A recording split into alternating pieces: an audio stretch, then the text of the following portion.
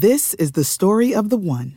As head of maintenance at a concert hall, he knows the show must always go on. That's why he works behind the scenes, ensuring every light is working, the HVAC is humming, and his facility shines. With Grainger's supplies and solutions for every challenge he faces, plus 24/7 customer support, his venue never misses a beat. Call quickgrainger.com or just stop by.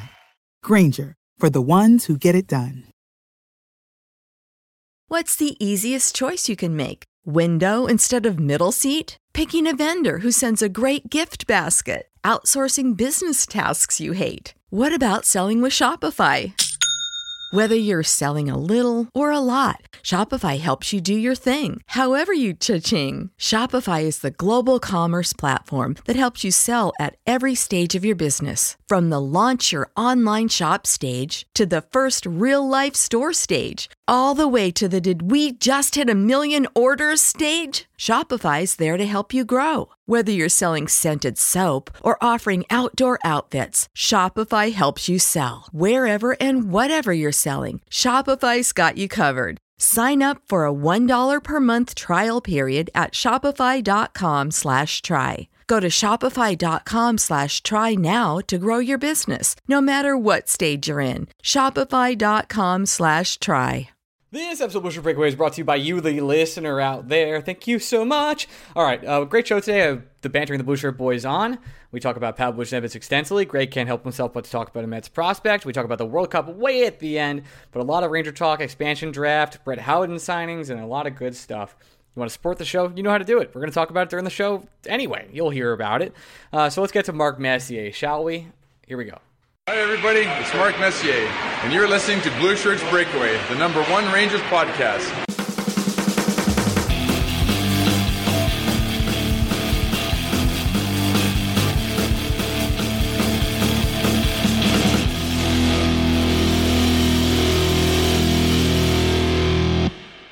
Hey, Blue Shirts Breakaway fans. Welcome to the weekly Blue Shirts Breakaway. I am your host, Ryan Mead, of the illustrious, the eternal, the amazing Patreon.com/Blue Shirts Breakaway. You can support Greg and I where we do BSBOT every single week.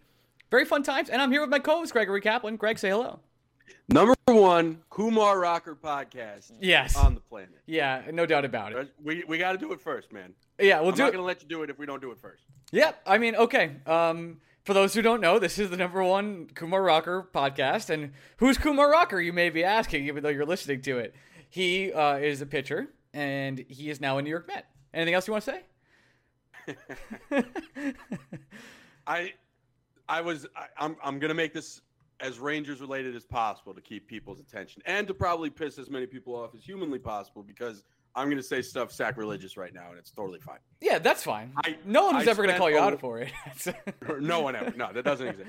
I spent a lot of time. Right. First of all, the 90% excitement and just 10% relief that I felt when they fucking Rob Manfred, the first good thing he's ever said in his entire life was the name Kumar Rocker after saying the Mets select. I spent a lot of time, Ryan, trying to think of where I rank that in terms of the Rangers getting Kakko and Lafreniere. Mm-hmm. So with Kakko, it's different, right? Because it's like a two-step process. The Rangers first have to win the lottery, but as soon as they win the lottery, you know what they're doing. So the actual selection of the player is kind of muted by that point. Yeah, selection-wise, I agree with you. Like, we knew they were going to take Lafreniere. There was no doubt about it the entire time. And Kaapo Kakko was all but a 99.9% lock, despite making the church a week before the draft, yes.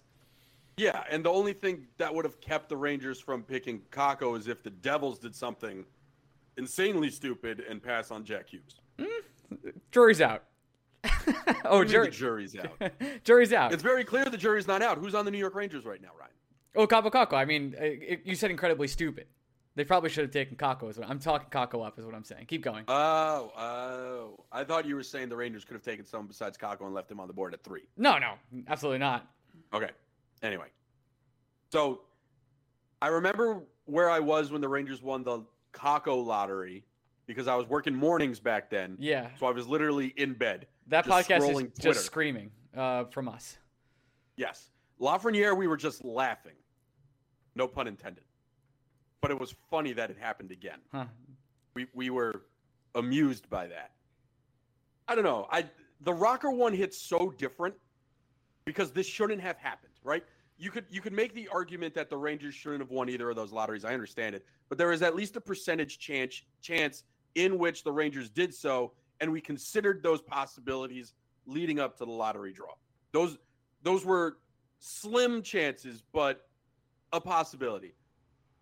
Before yesterday, I never considered the possibility of Kumar Rocker being in New York. And for people that don't know Gregory, I mean, you've met him, I'm sure, if you're listening to this right now. He's a Mets fan, first off. Second off, Kumar Rocker grew up a Mets fan. And Greg has been talking up Kumar Rocker for like a year and a half, like in our private chats, like constantly. 2 years since his freshman year at Vanderbilt. Yeah, you've been like obsessed with him and Jack Leiter, obviously. Jack Leiter now a Texas Ranger. It's a Rangers podcast. We're doing it. Nice job, Ryan. And yeah, so for this to happen to you is it has to be one of the all-time prospect moments of your lifetime. Me and me alone, nobody else. For sure. I was watching the draft with our mutual friend, my roommate, Aaron. Mm-hmm. And I had told Aaron on Friday, again, not thinking that Kumar Rocker was going to be there at 10. I warned him that if Rocker was on the board at 10 and the Mets passed on him, that he would literally need to call the cops. Yeah, you know what? You're not lying, which is the craziest part.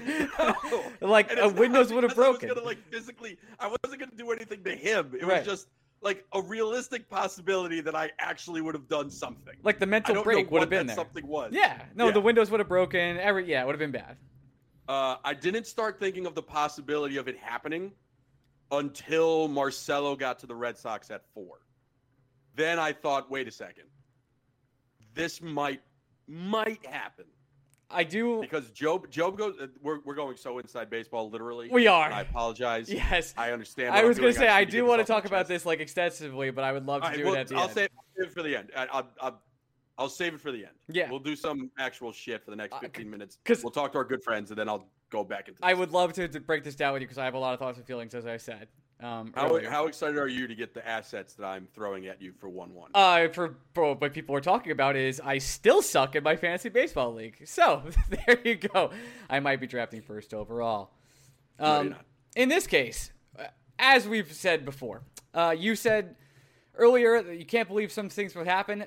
Here's something that you should start believing that would happen. Every single person that was a beat writer or that covers the New York Rangers today talked about one particular individual, and that is Pavel Buchnevich. That came up from a report.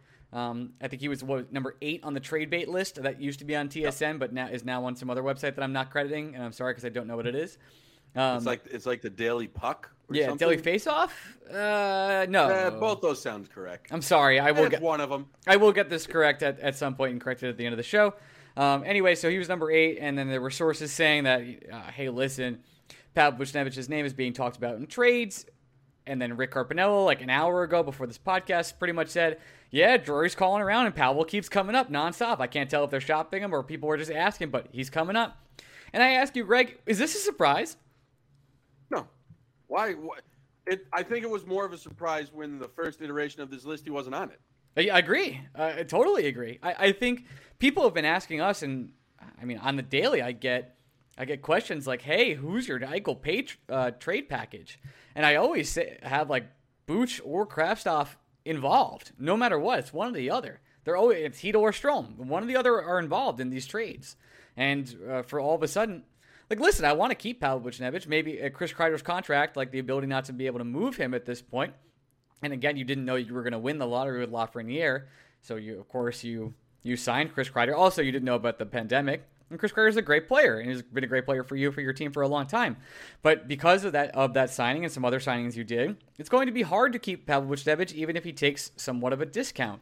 So if you want to sell high, this is as high as you're going to get. He's 26 years old. He became an amazing PK player over the past year, as Carpinello likes to point out, under David Quinn. I see that we're still salty. I get it. And you're never going to get a higher value from Pavel Buchnevich. Maybe he has 1 or 2 more years where he just continues to elevate.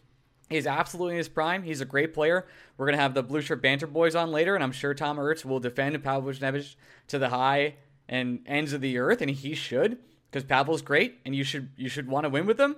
But if you're going to sell, now's the time. There's almost no better time. Yeah, and it's something the Rangers have made a point to talk about. It's something Larry Brooks has talked about. It's something even Carp has talked about. At some point, we talk all the time about how the Rangers need to do something to shake up that top six a little bit. And all of us have been focusing, rightfully, in my opinion, on Jack Eichel. And you and I will sit here and say today, I think the Rangers can get Jack Eichel without having to trade Pavel Buchnevich. But if it costs the Rangers Pavel Buchnevich, I also trade Pavel Buchnevich for Jack Eichel. I'm not trading Buchnevich for futures. I don't think that serves any purpose. I don't see how that helps the New York Rangers, not just next year, but in the next 2 years if they acquire more. But just let's just look at this at like a math equation, right? If the Rangers want to realistically shake up the top six, well, first things first, someone has to come out of that top six. We all agree that the sixth of six players in the top six, for the most part, is Ryan Strome. But if you're talking wingers, and if you're saying the Rangers need to add something on the wing, well, they're not getting rid of Panarin. Forget it. They're not getting rid of Lafreniere. Forget it. They would prefer not to get rid of Kaapo Kakko. Okay, so then, well, there's only one guy left, Ryan. And at that point, I'm not saying Pavel Buchnevich was probably the most valuable Ranger forward last season. We've talked about how great he was all year long. Yes, I don't think that's an exaggeration. I don't think that's slander on any other player on the roster. I think bar none, considering from the start of the season to the end of the season, no Ranger was better or more consistent in the forward group than Pavel Buchnevich. That is 100% a compliment when we consider for the fact here that the Rangers employ a man named Artemi Panarin. That is no short compliment. At the same time, to your point, of the tradable assets the New York Rangers have, I understand everyone that's sitting here being like, well, I'd rather trade Chris Kreider. Yeah, so would we, guys. But he signed an extension. He controls his own destiny. And we live in a flat cap world where it might not be that easy to move that salary with that much term left and that much money left. Because I understand. Listen, Duncan Keith got traded today without money retained. God. But at the same time, Ryan, like, how is that possible, Greg? He only had $3 million in actual cash left on his deal. I know, but it's still like an insane cap hit. It's still inexcusable. Yeah, it's still inexcusable. It is. Listen, I don't know the CBA, right? I'm assuming you can just eat cap hit without eating actual dollars. I guess I know the Rangers gave up a second-round pick for the Detroit Red Wings to take Mark Stahl. They literally gave. The Oilers gave away a pick. The Oilers traded the better defenseman in that trade. And a pick. And they took on salary. And a pick. And they traded the pick. It is an inexcusable trade. It is batshit. But anyway, we're talking about Pavel. I'm sorry. That shit is so crazy. There is no league run by dumber people than the National Hockey League. Just had a moment where I was baffled. I was like, how is this? What am I missing? Like, what are the bribes you have? How could you have bribes with the Blackhawks right now? It's not like you need it. It's crazy. What are you doing? Oh my God. Sorry. Yeah, it's dumb. It doesn't make any sense. I would prefer not to trade Pavel Buchnevich. I think the Fitz idiism of the month is 16-game player.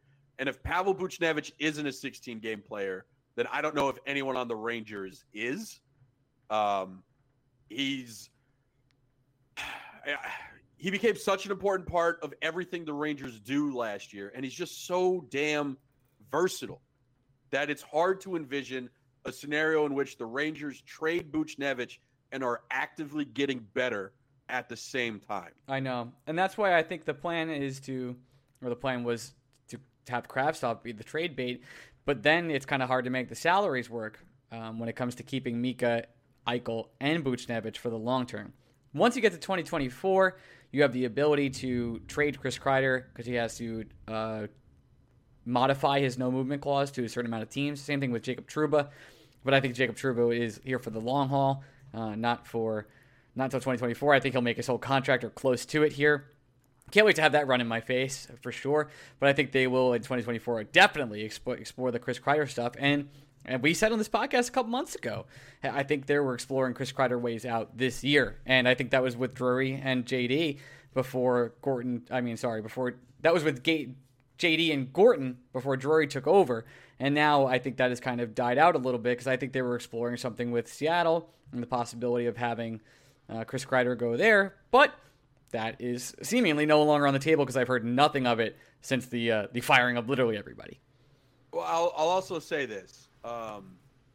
We have to remember the important caveat when it comes to this Chris Drury regime so far. And that's we don't hear anything from Chris Drury. So my feeling, this is just a feeling, I can't verify this, is Pavel Buchnevich's name is coming up a lot on the trade market because there are just a lot of teams that want Pavel Buchnevich. We don't know if the Rangers are actively shopping him or if Drury is just straight up saying no when people call him. What we know is a lot of people want him, which is a good thing if you're the New York Rangers. That means you have bargaining leverage. I'll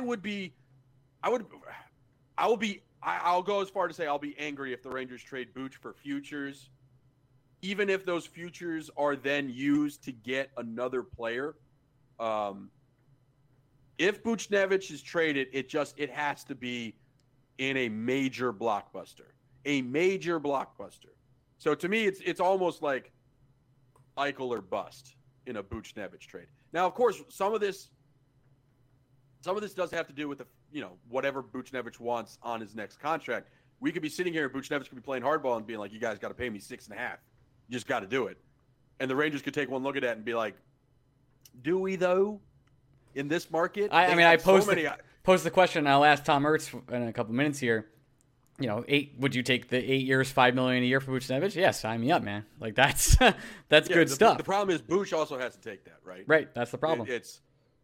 Not everybody's going to want to be Ryan Nugent-Hopkins, who apparently just fucking loves Edmonton so much that he was willing to take the 2 or 3 extra years on his contract. Dude, if you're Connor McDavid and you see what happened today, you got to be like, what? What? You would think, Ryan. You would think. But we're talking about a league full of players who think Carey Price is the fucking shit. Carey Price at least was the shit this year. Smart. Like, at least he was until he had like the worst Stanley Cup final ever. But Ryan, this is an opinion they've held of Carey Price for the last decade. I know. That he's the fucking man. Well, he was the man. He won 3 times, but still, like, it's not enough now. He's 39 years old. What are we doing? Like, that's no. But we're dealing. You're missing the point here. We're dealing with a league full of players that almost value reputation more than anything else. Fair. So I don't think Connor McDavid takes a look at whatever Duncan Keith's ex-gar was or how well he played on zone entries and zone exits. I think all Connor McDavid hears is Duncan Keith, Chicago Blackhawks legend, coming to Edmonton. I bet you Connor McDavid's fucking excited because I think, Ryan, this is a very stupid league from top to bottom. I really do. I don't know any other league like this. I honestly, think of this from a baseball perspective, right?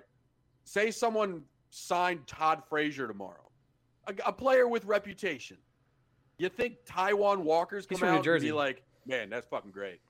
Tom's River's own. Todd Frazier, we're going to win a fucking championship. Nobody's saying that. No, but that's what they're going to say about Duncan Keith. He's going to have 2 good games, and then we're never going to hear the end of it. That's it. You think he's going to have 2 good games? You might take the under. Yeah. I'll say he has 2 good games. There you go. But this is the problem. It's not. Whatever the players feel about Duncan Keith, it's not their fault if they like him as a player, if they think he's got a great reputation, blah blah blah. Front offices have to be smart, and they have to understand that if you really want Duncan Keith, that's great and good. You're bidding against nobody. The Blackhawks are desperate to move him. You have them bent over a barrel. How do you not be like, we'll take Keith, we'll pay him the $3 million over the next 2 years, but you're eating half of his fake money in this trade, and you're taking half of that cap hit. We'll make him a $3 million player for us every year, and you're going to eat 2.5, and there's your deal. They were like, no, you give us a draft pick. And a better defenseman, who, by the way, is Seth Jones' brother, the guy we actually want. Also, it's wild that the Blackhawks moved Keith, brought in Caleb, and are going to trade for Seth, and the best of those 3 defensemen is still Caleb.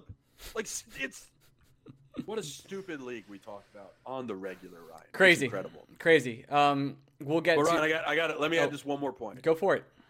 Kumar Rocker is a New York Met. That's true. I didn't think about it like that. I don't know how fast, if you were a Tampa Bay Lightning fan, are you buying the shirt that says $18 million over the cap? And by the way, I had people text it to me, the picture of the of Kucherov in there. I got an email from it. The picture got sent to me by carrier pigeon.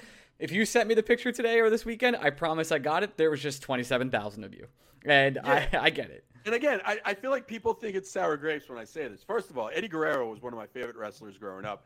And he lied and he cheated and he stole and he wore it. He knew what he was doing. He didn't deny it. He did what he had to do to win. Yeah, and I true. I respect that. I respect Kucherov rocking that shirt. It doesn't change the narrative. They still fucking cheated, but at least they're owning it. That's funny. The league needs a villain, right? Right now, the villain of the league is just general manager stupidity. And Gary. You know what's funny is I don't even think he's a villain. I think people have just embraced him now. It sucks. He's not a villain. He's the heel wrestler you want to root for, but no, you shouldn't. It's like when Stone Cold goes bad, and you're kind of like, I'm still gonna root for him. No, it's just Eddie Guerrero. Eddie Guerrero is the perfect example. That's what he is. Fair. All right, let's get to our good dear friends, the Blue Shirt Banter Boys. We're gonna go to a quick break and come right back to them. So let's transition. Hey, we're back with our wonderful guests, good friends of the show. They are the Blue Shirt Bantering Boys of Bantering the Blue Shirts, Tom Mertz and Mike Murphy. How are you, gentlemen? I'm doing well. How are you guys? I'm doing great. I'm doing fantastic, and I can only assume I'm doing better than you because the rumors today, you are the champion of Pavel Buchnevich, the leader of the Pavel Buchnevich fan club. You literally made the T-shirts. The rumor today has been, hey, Pavel Buchnevich, name that's coming up a lot in the trade blocks. Last time you were on this podcast, you had an impassioned, I believe, 6-minute rant about keeping Pavel Buchnevich. Happened to agree with you, and a lot of it turned out to be correct. How are you feeling today, sir? I mean, I understand that it's something that was going to be talked about at some point. I was just kind of wondering when that time would be, if it were after a trade or before a trade. So in my mind, I've been saying to myself, okay, let's see how long we get into the summer. But I just hope whatever they decide, whether it's keeping him or trading him, they're doing it for the right reasons and not this salary cap, bingo of, hey, we've paid X players. Hey, we have to pay other players, whether it's like Mika Zibanejad, who that's a name that just keeps coming up of what are the Rangers going to do? And hey, we have kids who can maybe fill this spot. So I'm keeping an open mind for now, but I just hope that they don't think that, he's going to be an easy replace if in fact they do trade him. Yeah, Tom, we talked about it a little bit before the podcast started.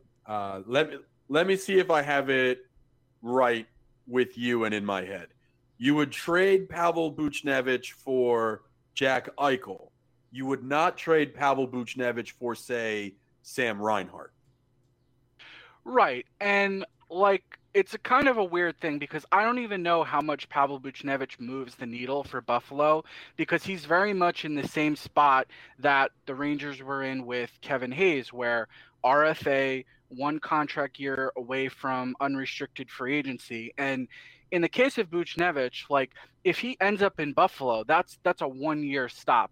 And then he's immediately, declaring free agency next July, and he's signing elsewhere. So if you're Buffalo, you think to myself, yeah, okay, we're going to have him around for a year or even less. Maybe we use him as a trade piece to a contender. So sort of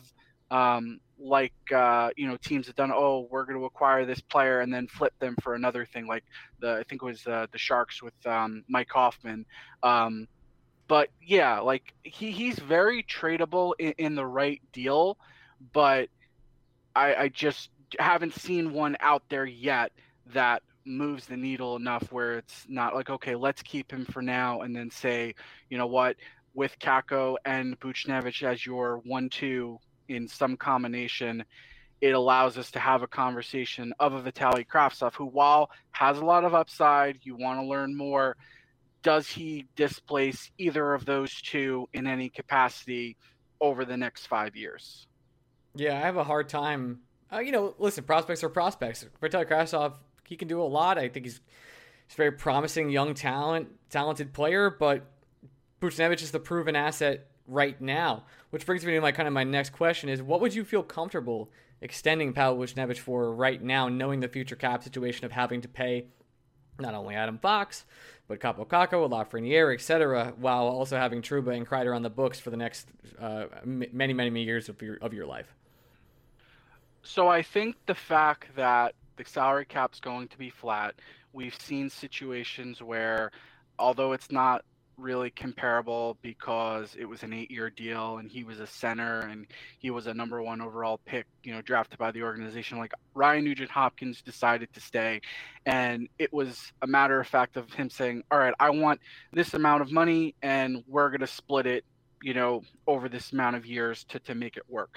I think at the absolute high end that Buchnevich could get would be just under or at what Kreider is making. But given what we know of everything going on, I don't think it's going to cost that much. And it may be like a controversial position to have, but I feel that if extending Pavel Buchnevich puts them in a situation where they may not be able to extend Zibanejad, you make that move just because when you're looking at the overall construction of this roster, it's who's the best fit in all areas of it. And while also keeping in mind that the team has sort of been looking to upgrade at center for a long time, and anyone they get is going to knock him down to a number 2 center spot. And in your head, even if you're being conservative with Zibanejad and what he would cost, are you comfortable on a low end having,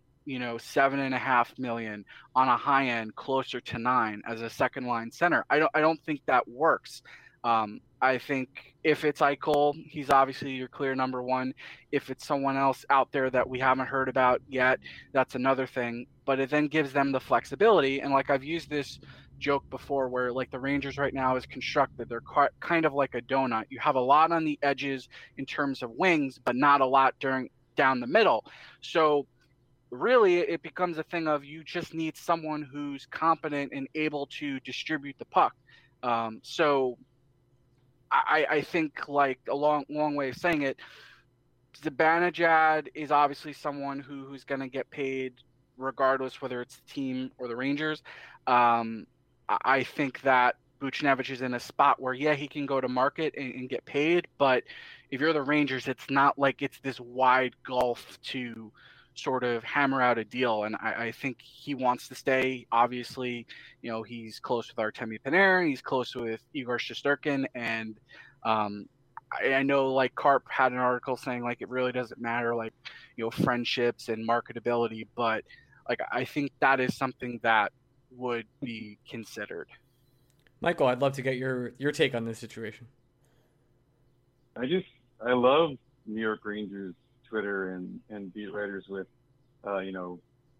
Rangers might be thinking about Tarasenko. They don't have enough money for Buchnevich, and we're going to find room for $10 million for Jack Eichel. There's nothing wrong with Pavel Buchnevich. He deserves to get paid.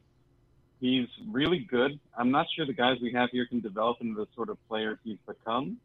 Like when I really think Vitaly Kravtsov's really fun and exciting.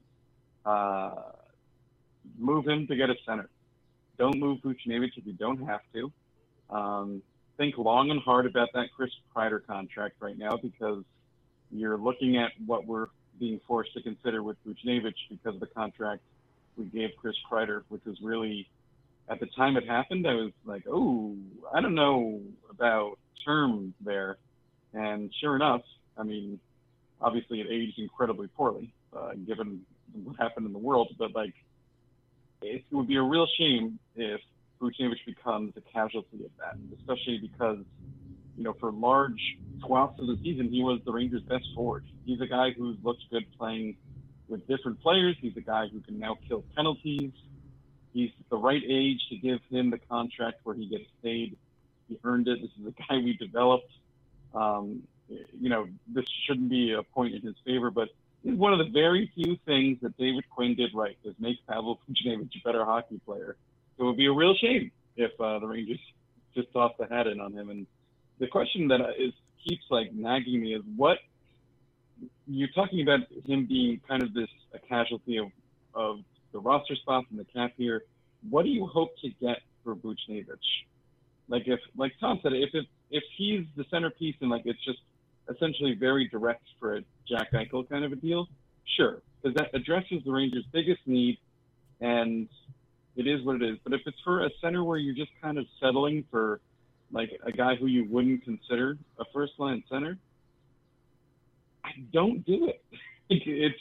You can move other things around, I think.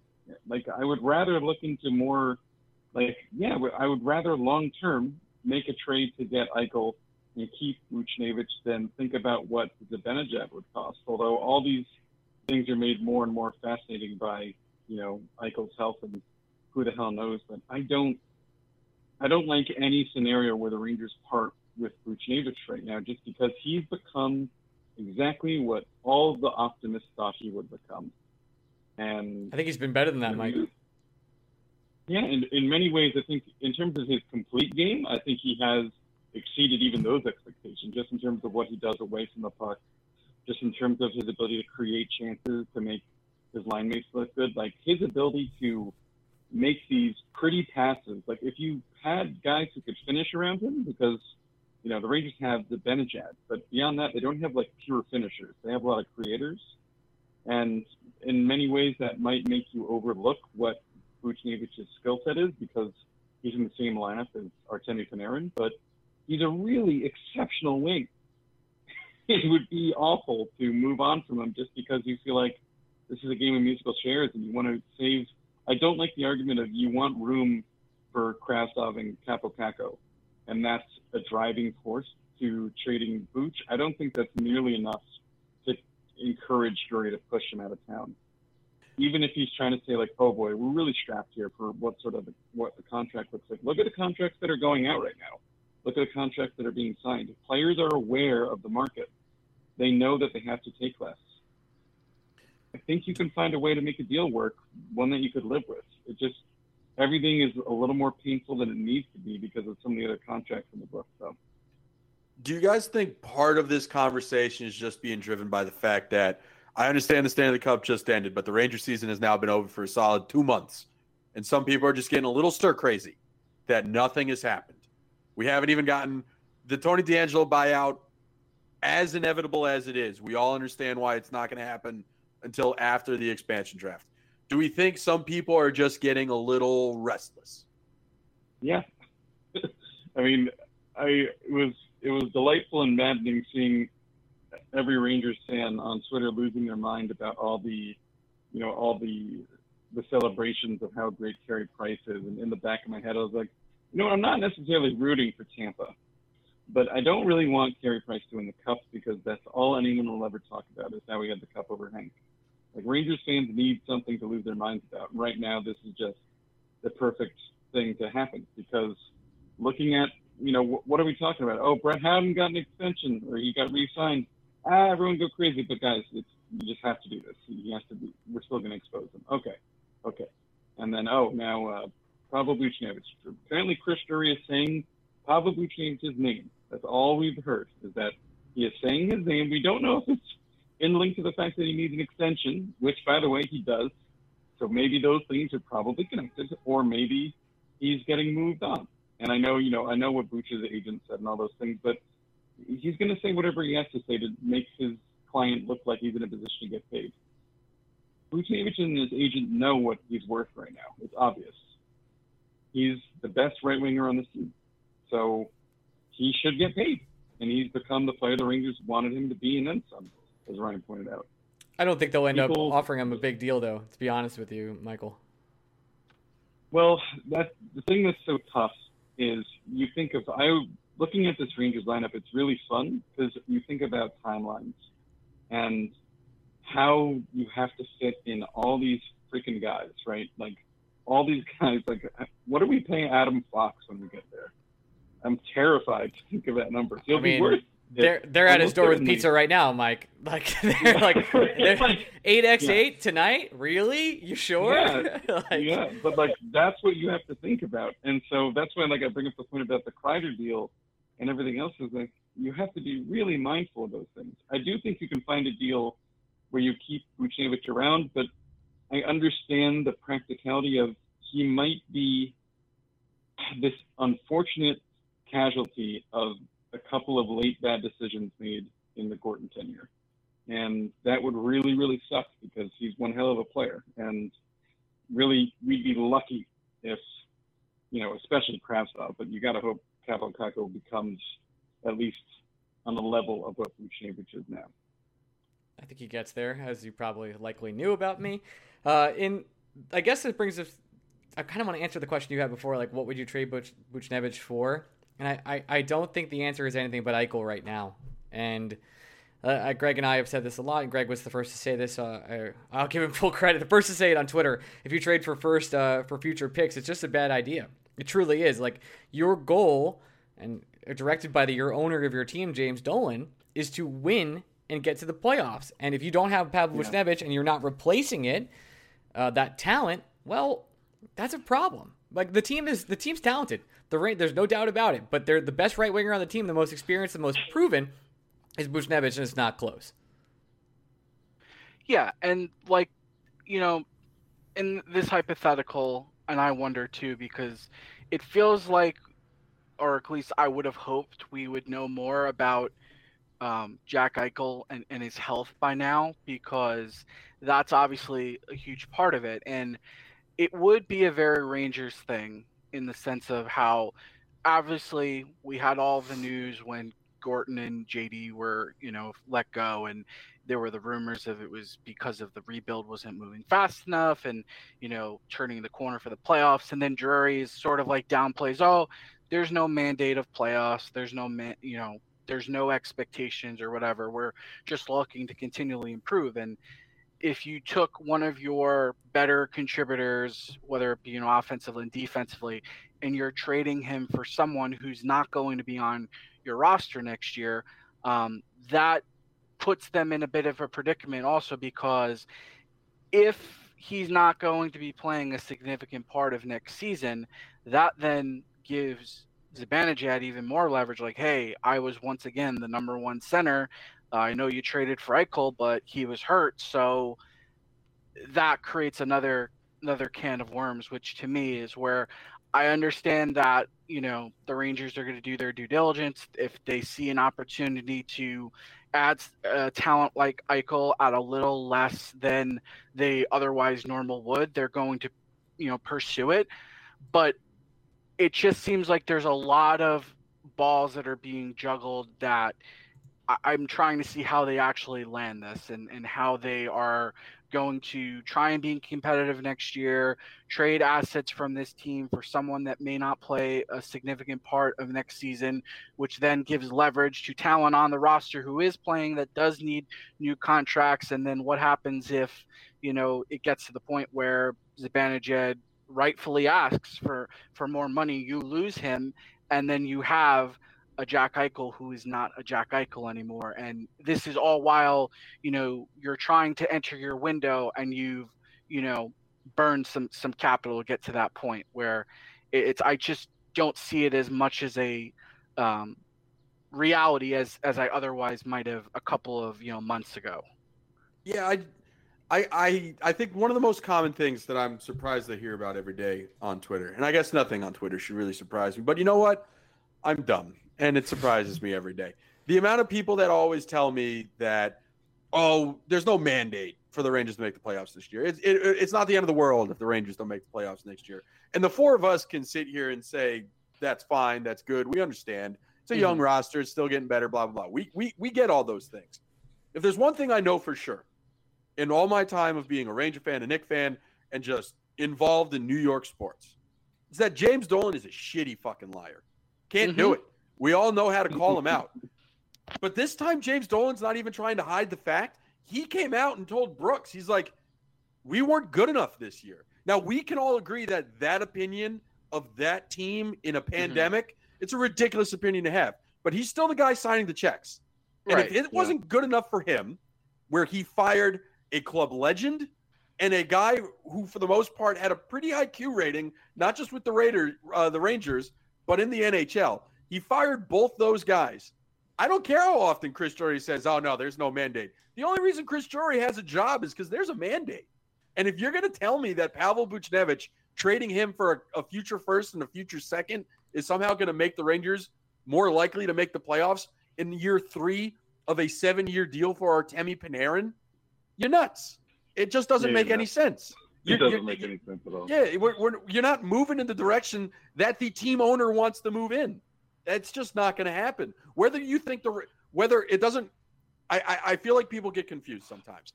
I'm not sitting here saying the New York Rangers will be a playoff team next year. I'm not convinced. I don't think anyone here is convinced. Nope. I'm saying James Dolan wants them to be one. And that's the only opinion that matters. Mine doesn't matter. Ryan's absolutely doesn't matter. Facts. Mike's matters, though. I'll say that. Tom's I'm 50-50 on. Sometimes it does, sometimes it doesn't.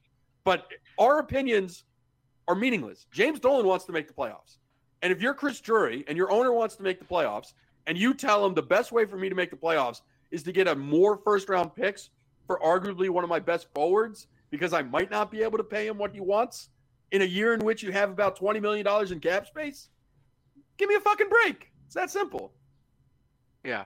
I mean, like, not to go into a completely different direction, but I feel that like if the concept is, okay, we have players on the roster that are being blocked, like, I think that's more of a reason to, if you're trading someone, you explore a trade of Ryan Strome so that Filipino has all of the runway that he needs, because he's a very important piece that the Rangers need to make a decision on soon, because you don't want to be in a situation where, okay, we now have our center set and here's a guy who's lost some shine, and, are we going to have him be, just an average third line center, or are we going to try and, move him, a year from now where his stock is a little bit diminished, whereas Strome is like, okay, he's had now another good season on top of another good season, relatively speaking to,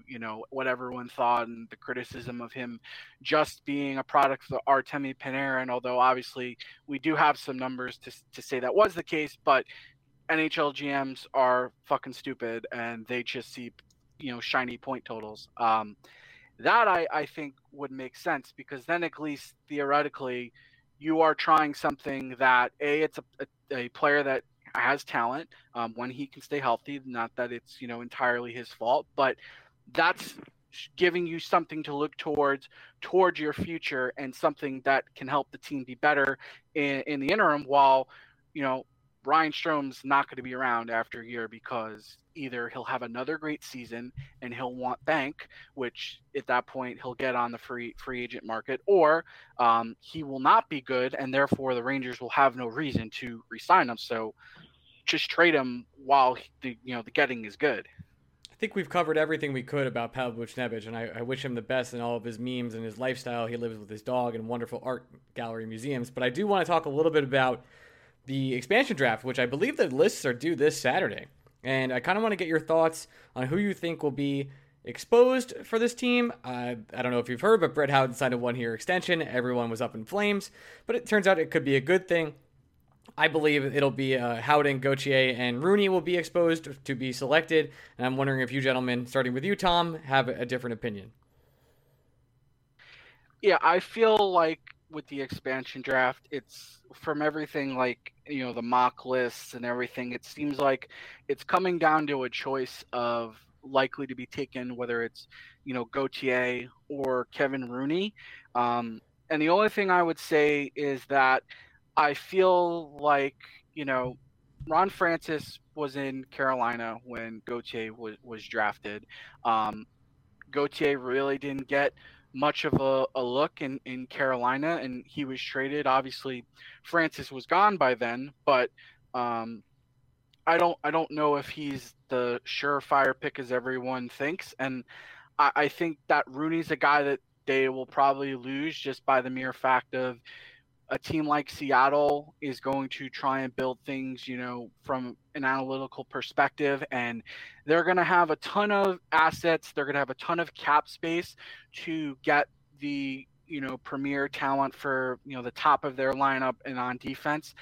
And I think if you can get someone like Kevin Rooney, who's going to be very cheap and not count against your cap to give you more flexibility, in your fourth line on the PK, it's just a really simple decision to make. Whereas you take a guy like Gauthier, like obviously there is, some upside there, but you're taking someone that maybe is not going to be a roster regular, and it's just, taking something that's an asset for use maybe later. Whereas Rooney is established and he's cheap and he fills a pretty basic need. So I think Rooney's going to be the guy that they lose. Now, if they were to take someone like Howden or Hayek, that would be hilarious. But I think Seattle's too smart for that. Michael? I mean, it's fun to think about how fun Blackwell's season was, but I think you have to hope that NHL GMs look at Colin Blackwell's season and say, that was really wonderful for him, and it'll never happen again. At least you'd hope so for the way these guys get paid. I think Rooney makes a lot of sense. But really, the thing I'm waiting for is to see what we learn about Drury based on who gets exposed, because I think there's the script we all expect, and then there's, different options. I know I think Karp even said in a less likely thing, maybe Keith Kincaid gets exposed. I don't think anyone thinks that's going to happen. For all the points that Tom made about like Rooney, it makes a lot of sense. Like I just wrote my report card on Rooney for banter, and like looking at his season, is like, yeah, he did exactly what we brought him in to do. He's affordable. He's utterly expendable, but he's a very good, serviceable fourth line option. The only thing that you could really take away from him in terms of what his role is that he's not very good at faceoffs, which, NHL GMs might like to see for, your fourth line center who kills penalties kind of a guy. But, he is what he is. And I think in a lot of ways, the Kraken are going to want to take guys that are just, they know what they're getting. They're getting a guy who knows what he's doing. He can fill that role. You don't have to put someone there who's going to be a shit show. And I think that's what Rooney represents. That might be attractive. Gauthier is a really fun thing just because I think Francis drafted him, like Tom was saying. So there's that connection there. Gauthier has all those, like, oh, he's big, he's fast. But given what we've seen with, like, in the Rangers, like, it's pretty clear he doesn't really know how to succeed in a checking line or fourth line role. And then it's a question of, like, who would he play with? Or is this just like, would Seattle want a guy with his size and his speed? I can see them being tempted by that. But, the fun thing about, like, I don't know if you've ever had the time to just poke around and, like, do the draft simulator on CapFriendly, but it's fun, like, when you're trying to build a team, you're like, oh, I kind of already have a guy who does that. A lot of it, I think, is going to be based on what else is out there. Because the Rangers are one of those teams where, like, I remember, like, looking at who the Devils will expose, and you're just like, I don't want any of these players. There's nothing, like, where's the pass button? Teams that are like that. Yeah, like, can I punt here? Can I not do it? But, like, looking at the Rangers, there's a couple of guys who are intriguing, but no one who's like, oh, it's obvious, right? So I don't know. I'm curious to see who it'll be. More curious to see who's actually exposed, even though I think they'll stick to the scripts. Greg? Do either of you guys think that there's more pressure on Seattle this time around specifically because of the Vegas success? I think there might be more, but I think it's really unfair because if the GMs who still have their jobs didn't learn that lesson, that you cannot bend over backwards to protect your guys, like Vegas got such an advantage out of things. And like they, encouragingly now for the Rangers, considering who their head coach is, they had the right coach, they had the right thing in place. They were able to bring in some really, really good players that, found a way to flourish in new roles. But I don't think we're going to see nearly as many trades. especially for like picks and things. And like, here, we'll give you this so you don't do this kind of a trade. Even though you would think there might be some of that noise just because of the realities of the flat cap. But I don't know. I feel like teams should have learned their lesson, but I feel like everyone is kind of forgetting that and expecting, the stakes to be high here for Seattle to be really good. But given who they hired as their coach and stuff, I don't think they're going to be a Vegas success right out of the gate. Mike, I want to quickly follow up on something you said there, and this is kind of my next question, but you kind of touched on it a little bit, so I want to hit it up now. Do you think the Rangers make a trade for a defenseman this week before the trade deadline, which is going to be the July 17th date, where the trade freeze, rather, not deadline, where you can only trade with Seattle at that point? Do you think the Rangers can obtain a defenseman that is going to be taken by Seattle for a lower cost? Because Libor Hajek is the spot right now that they would have to protect or Potato with their last defenseman spot, and I don't feel like that's really a lot of value for the New York Rangers. No, that is really fascinating, especially when you think of like how everything falls into place with what this blue line looked at the start of last season to where we are now. Yep. Heading into expansion. Like when you think of like D'Angelo and everything else and like how this is all spiraled down to this situation, I feel like that is a window that has to be open right now. It's finding a way to make that work. Especially because, like, really, if you look at what the Rangers have, like, Tom said, like, they're kind of a donut, but the Rangers also have a couple guys where they can just move a couple of these kind of interchangeable Blackwells and, people like this, a couple guys who, had a cup of coffee that are with Hartford now. Like, there's things they can do to move around and it won't really hurt the core of the team. It was something else I was thinking about, not to go back to the Buchnevich thing, is when you look at the Rangers lineup and you consider how much potential is in certain areas of the team, we have a good idea of what this team can be when it's a competitor. It's just missing maybe a little thing here and there. It's just a question of where everything falls. So yeah, I wouldn't rule that out. Tom? I wish they had the creativity and foresight to make a deal, even if it's just, renting someone. Like, you know what, we will hold on to such and such for a month, and then we will send them back to you for the low price. We'll just pay his fourth salary. round pick. Yeah. Like, we'll pay his salary for you. I've had a couple people tell me to do that with the Edmonton Oilers, but then I saw what the Edmonton Oilers did today, and I don't think they, just doesn't really work out. Don't know how they. Cheer up, Rangers fans. It's never going to be as bad as it is in some places. That's all I'll say. Yeah, Ottawa and Edmonton had a hell of a day. I don't know how we've got 45 minutes into this podcast or whatever it is amount of time. We haven't mentioned that Pierre McGuire is part of the Ottawa Senators now, and I don't. Like, hey, if you're out there thinking to yourself, like, I don't know if I'm experienced enough for that job, should I apply? Like, it's time. Fucking send it. Dude. Swing for the fences, because I'll tell you something. Apparently, especially in the hockey world, you fail upwards and laterally. You never go down. You get 19 chances, regardless of what horrible things you may or may not have done or may not have said. The incompetence is rewarded with different opportunities. That is the overwhelming message of the National Hockey League, especially for people wearing suits. Apply for that job. That's your dream job. Hey, you never goddamn know. Maybe you're Pierre McGuire.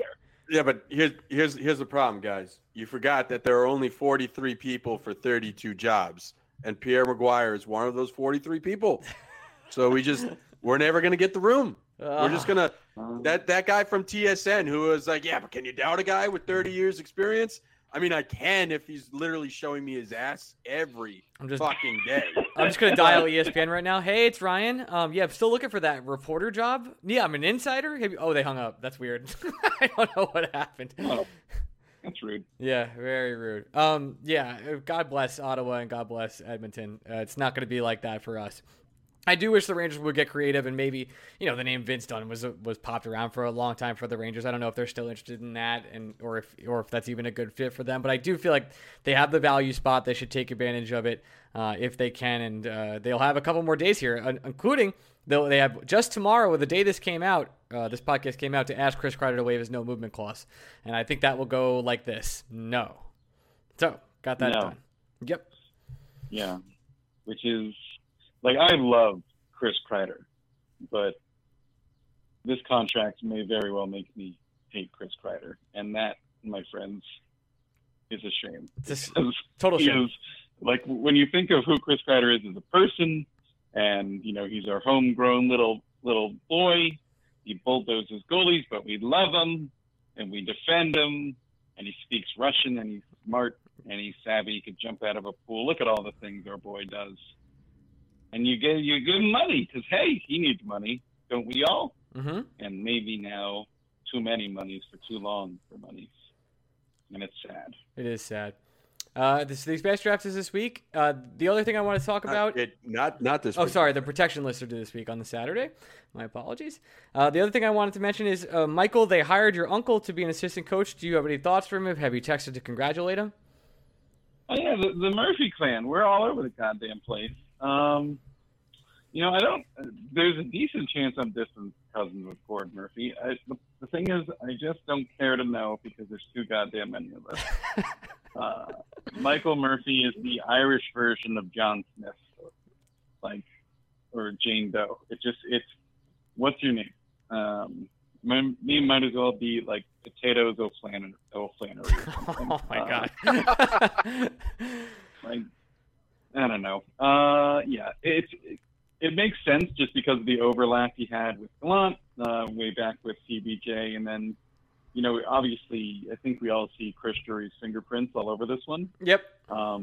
Just because he was overseeing Hartford, and things were definitely trending in a positive direction in Hartford, even though it's next to impossible to say that with any evidence based on last season because they played two different teams. They beat the hell out of those teams, Michael. Those two they teams, beat they really the gave brakes those off two teams them. what for, though, friends. They really gave those teams, and Morgan Barron was a beast. Yep. Moraine and looked great. But, it's funny because, you want to find evidence to point to, takes like that. And you're like, well, here's an asterisk for you. But, yeah, I have no issues with either of these hires, and Gord Murphy makes sense. I like the idea of promoting up the chain. I think it'll be interesting to see what they do to fill in that spot behind the bench, because I doubt they just have a one bench coach in Knobloch and Hartford.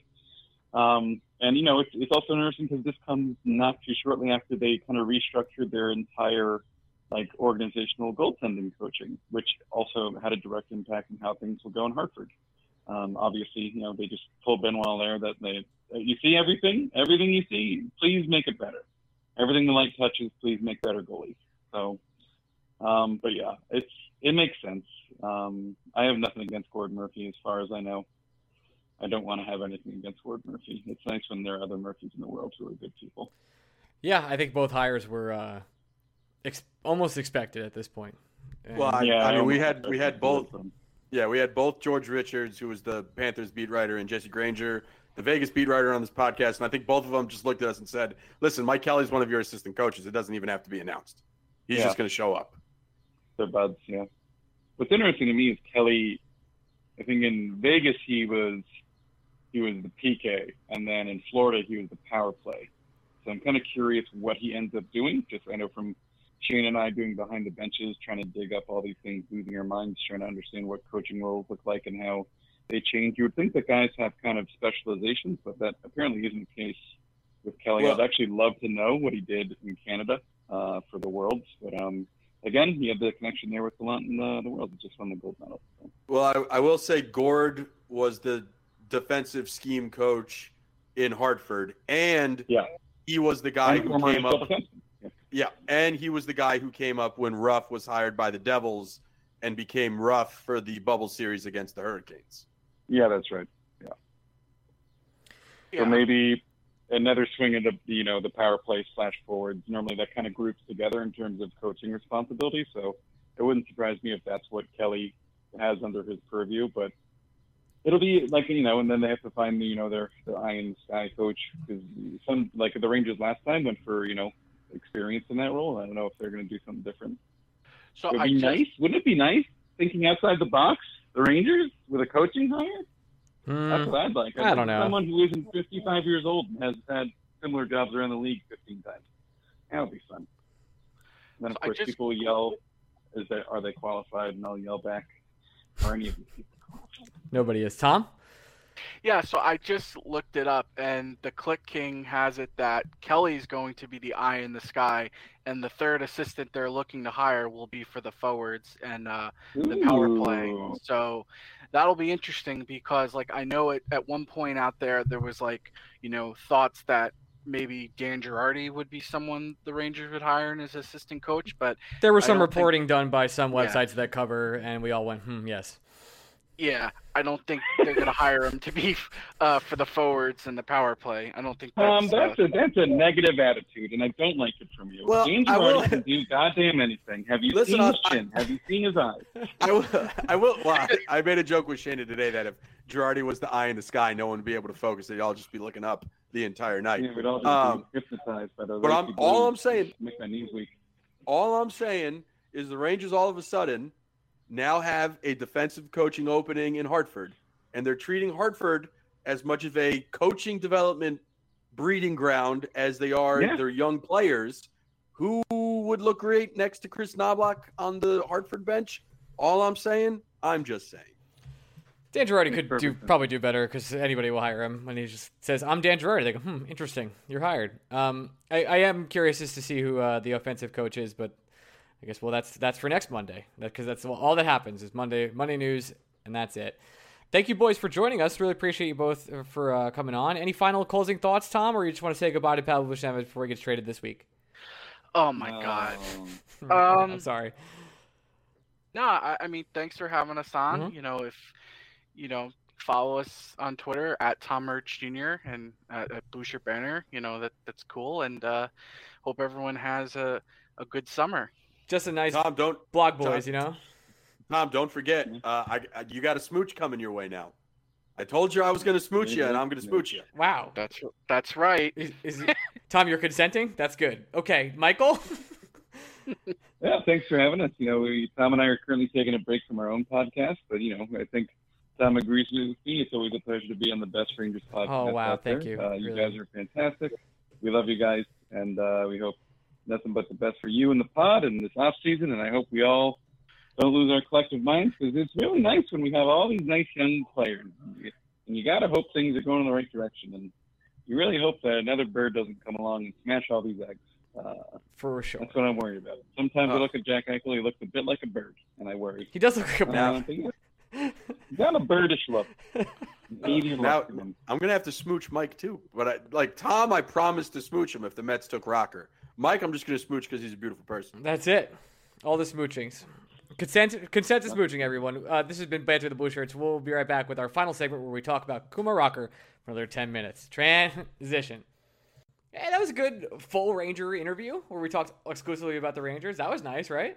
I didn't say Kumar's name once, Ryan. I did say it once at the end. If you were here for the Rangers, that's it. A lot of nonsense and a lot of other sports we're going to be talking right now. Greg and I have to talk some baseball, some Kumar Rocker, some baseball prospects. I'm going to talk about Euro 2020. That's right. So if you want, my God, I know. I forgot that we haven't talked about that yet. Yeah, we got to talk about it. So if you want to follow me at Twitter, you can follow me at Orion. You can follow Greg at Blue Shirts Break. We'll be back next week. We love you. All right, we're still here. And thanks to all our Patreon subscribers, who I will thank at the end of the show. Seriously, it's been phenomenal. Once some things start kicking up again, we'll do a Q&A. We did a full breakdown of the Ryan McDonagh trade, 35 minutes or plus, or I don't know, something. Last week, Greg and I on BSBOT. If you want to check that out, you can go to patreon.com/BlueShirtsBreakaway. Check it out now. We love you. Okay. I even wrote about it, Ryan. Yes, I used words with my fingers. I'm going to start writing soon again, too, as soon as things start happening. So here we go. Let's get to Kumar Rocker. I did think about writing a piece today about Kumar Rocker, but there was kind of on it. It's not directly about Kumar. You know what? Let me finish the thought I started early on in the pod. But I do want to talk to you. Once upon a time, before I thought the Mets were actually going to draft Kumar Rocker, I was going to talk to you today about whether we think, or I think specifically, that people caring about future value has jumped the shark. But before I get there, what I was saying earlier, when Marcelo goes to the Red Sox at 4, that was the first time I thought about it because I knew Henry Davis was always going to go top 3. I knew that. Jack Leiter was always going to go top 3. I knew that. Jack Leiter could have gone to Boston. They were trying to make it happen, but it didn't happen. Yeah, and that would have – but the key was that Leiter was off the board and Job still went before Marcelo. That's what made all of this possible because the Orioles were always going to go cheap. Everybody knew that.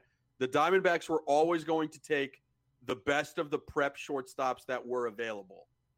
And then that's when it the Met fans for the first time ever. I understand that I still have negative feelings about them for 2015 and all that shit.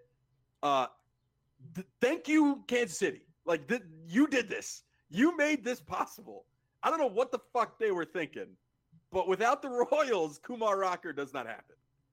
It's inexcusable, and I texted you this last night. It's inexcusable that the Angels, who now all of a sudden have not only the face of baseball in Shohei Ohtani, they have the greatest baseball player of all time returning in a couple weeks in Mike Trout. They've found a hidden gem in the rough in Jarrett Walsh. They've signed Anthony Rendon. That lineup is scary. And when it's all healthy, could be very competitive. But the only person that could pitch on the Angels is aforementioned Shohei Ohtani. And to have the ability to possibly pitch Kumar Rocker, if not next year, but the year after, when all these players will still be there and still be active, and you need to get Mike Trout and Shohei Ohtani to the playoffs ASAP because they're in their absolute primes. Well, to pass on what we would consider a top 5 draft pick because maybe he was going to cost a little bit above slot number. And again, this is a prospect, but you and I are prospect nerds. Kumar Rocker has the potential to throw 200 innings. Like, he's that kind of build. He's got that kind of power and that kind of repertoire.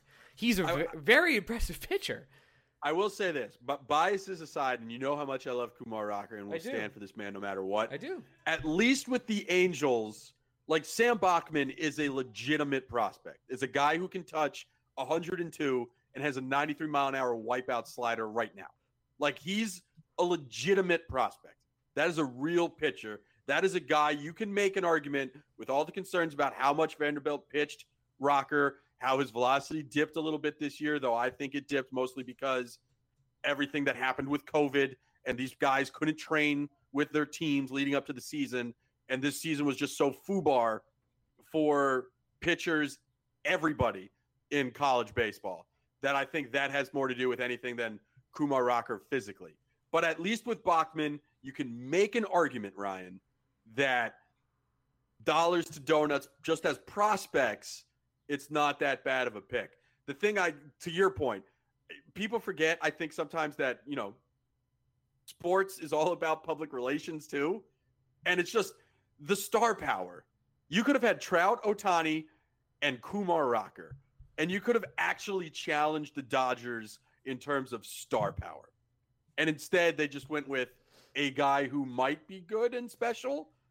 But, like, even if Rocker busts out, you don't get in trouble for taking Kumar Rocker. No one's blaming you. Nobody. No one blames you. If it goes poorly, that them's the breaks. That's it. Yeah, well, congratulations to the Mets because I think they got a nice gem there, and I think it really does matter what team you go to, too. Like, if Steph Curry was drafted by the Knicks, he's never Steph Curry.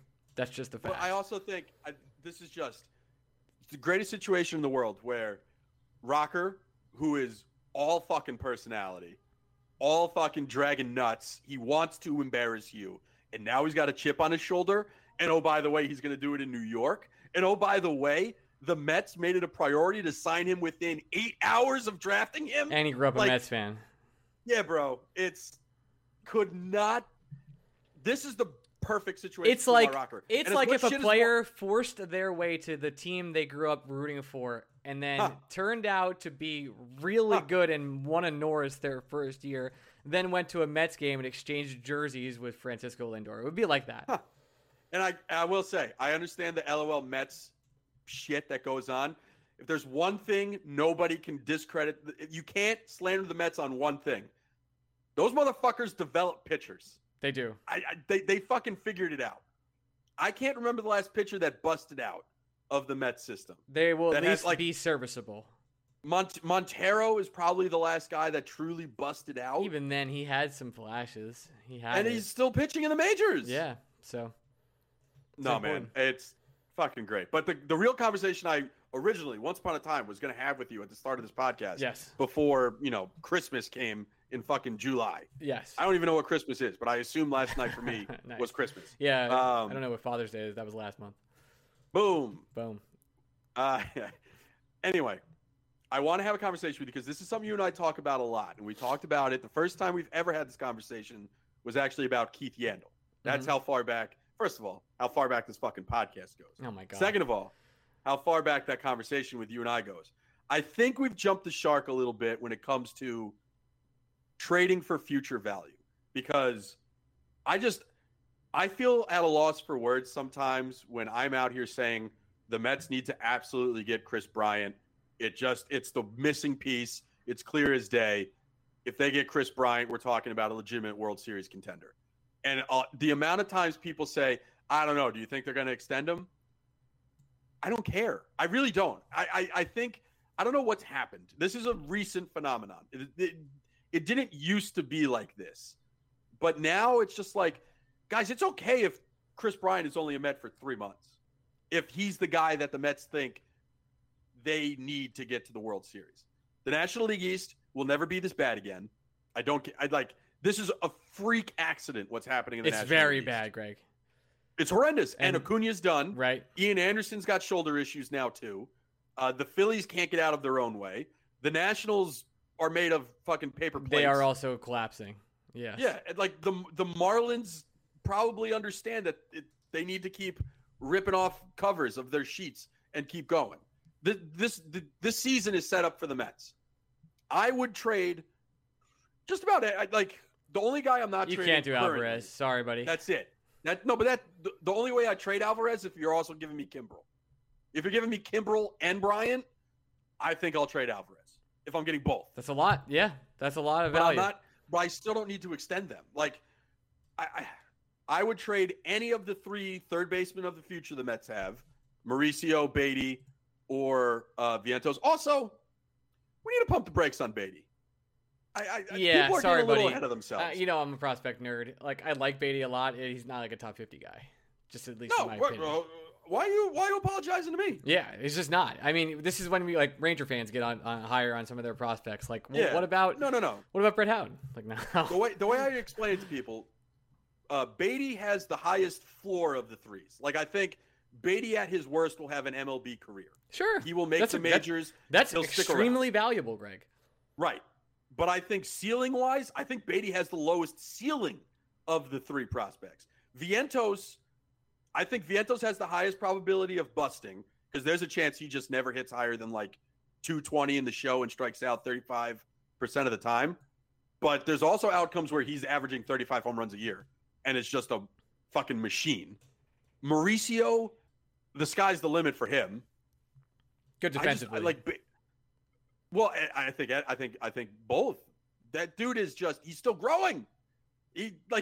Since the Mets signed him, he's grown 5 inches and has put on 40 pounds of muscle. I think you could trade any of those guys for Chris Bryant, and you should be happy about it. I honestly would be happiest if they traded Beatty. Yeah, that's fine. I don't think his value is going to get higher. He's not going to hit 350 all the time in the minor leagues. Very hard to do. And sometimes you hit 350 and then come up to the major leagues and go 0 for 38. Yeah, So there you go. But yeah, I honestly, honest to God, hand to God, I would trade Beatty before either Vientos or Mauricio. I don't blame you. I don't blame you at all. And I know you saw that the Cubs had scouts at the Mets games already. So. Oh my God, did you see the 2 prospects they were interested in too? No, who was it? Oh my God, Jalen Palmer and JT Ginn. Okay, I'll drive them myself. Yeah, I don't even care about the Mets, and I'd help you. I'd pay for the gas. It's great to me when they're like, the Cubs have interest in utility man Jalen Palmer. Yeah. Utility man in low A. Where do you want me to take him? Yeah. Where do you want me to go? Well, it's not a good sign, Ryan. It ain't a good sign when you don't have a position in low A. I feel that's not versatility. I wish I could feel bad for the Cubs fans, but you have one of the best World Series wins of all time. So yeah, you're good. Congratulations. And I to be fair, I like JT Ginn too. Well, listen, Cubs fans, not that you're listening, but if you won it and you had the chance to keep it going, and everybody dropped the ball there. Everybody dropped the ball in every decision they made. You traded Yu Darvish, like it's over. That's it. So, you didn't just trade Yu Darvish. You traded Yu Darvish for pee-pee poo-poo. Yes. Yeah. That's true. Yeah. No. So to Met fans that are like, but like, when do you think this change happened? By the way, that now everyone is just obsessed with service time and how much team control someone has. When it was over like, player. when did prospects come better than having a superstar player? Is what you're saying? Yeah. I think like 6 years ago, like right around like 2015, 2016 in all sports. So you think the last time this happened is when the Yankees got Glaber and Clint Frazier for Andrew Miller and Chapman. It's similar. I was talking about the obsession with the future. Wow, Aaron, the future picks and prospects. Yeah, it's an Overwatch night, baby. I totally understand. With the future picks and prospects, like that's when people were like started to value these ELCs. Like, oh, what about this? And everyone sees the Rays, and they try and be like, we could be like the Rays. Well, you can't, but okay. No, to me, I understand and appreciate future value. What I'm encouraging the Mets to do, I would not encourage the Rangers to do in this specific instance because they're simply at different points in what they're trying to do. Mets could win this year, dude. All you need is Jacob deGrom. That's my point. The whole point of all of this is to win a ring. And I understand that a good organization is not just focused on winning one ring, it's winning multiple rings. But you got to win one in order to win multiple. And if 3 months of Chris Bryant guarantees me or brings me as close as humanly possible to one ring, then I got to tell you, I don't care what happens after the season. Also, first of all, one more thing for that, Greg, is not a lot of teams that are like juggernauts right now. I mean, the Dodgers they're not even in first place, dude. And also, Ryan, I'll go one step further. Might not be baseball next season. Yeah. Forget about like whether the Mets can keep Chris Bryant after this year. Let's talk about the fact that we're in for an ugly work stoppage after the season. Yeah, we might be. So that's Go get it. Go get it. Get it. I don't want to see another Met fan jump at me being like, I don't know. I don't feel comfortable about trading for Chris Bryant, who can play 3 different positions and hit 40 home runs in half a season because you're worried that he might not be a Met come 2020. Yeah, and I promise you win this year and I'll forget about it. I promise you that Steve Cohen will continue to pay for good position players, and you will not miss unless it's Alvarez, you will not miss the prospect you traded. Yeah, I promise. It's one of those things like we've said it about Eichel. We're going to say it about Chris Bryant. It's not going to cost what you think it's going to cost. First of all, there are a lot of hitters available. The Cubs are shooting themselves in the foot by also trading Anthony Rizzo. Are they trading Rizzo too? Really? Oh, yeah. Are they trading Baez also? Oh, yeah. They're fucked. They're trading everybody. They're going to suck. Oh, my God. First of all, Trevor Story still getting traded. The Rockies could also still trade Ryan McMahon, who, by the way, secretly, I'd really like. You have players on the Twins that can make this market very interesting. I don't want Josh Donaldson, but if his name's out there, it's going to hurt the Chris Bryant market. And I got to tell you, Ryan, if people keep dying in Atlanta, Freddie Freeman's a free agent at the end of the year, and it's weird that he's not extended at this point. Makes you think kind of moment. Yeah, Stevie's I'm not saying he's going to get traded to the Mets. They wouldn't even have anywhere to play him. I get that. Yep. But all I'm saying is you're going to have to start asking questions sooner rather than later that it's a little fucking weird that Freddie Freeman could possibly even become a free agent. Yeah, we'll see. I think you're the work stoppage thing. The point you made there is the number one. Like, go for it, please. Go for it. There might not be baseball next year. Go for it. There will be hell to pay. Not just that, but like whether you the rules of free agency are going to change anyway because that's the one thing players are most fucking pissed off about. So whether you're worried if the Mets could qualify Chris Bryant or not, it doesn't matter because the rules are going to change. That's a fact. Go get him. Go get your guy. Let's get to Euro 2020, and then I want to get out of here. I don't watch soccer. I don't usually care. I watched both England games versus Denmark and versus Italy. Both games were tremendous. I had a shockingly good time watching, and I don't know why, but I felt bad for England, and I felt bad feeling bad for England when I said I felt bad for England on Twitter. I will say there's the one thing I hate the most in soccer are the fucking people who do the stutter step before the penalty kick. What? I'm not trying to blame these kids. They're children. Yes. But it was very strange to do like this stutter step move instead of like a fluid. I don't know. Again, I don't know shit about soccer. I have no idea. Right. No. So the ironic thing, Ryan, is again, Aaron, the roommate, our mutual friend. Yes. Jorginho, who took the fifth kick and fucking missed it with the chance to win for Italy. He's the guy that Aaron and I originally was like, fuck this dude. He does that shit every time. It seemingly never fucking works.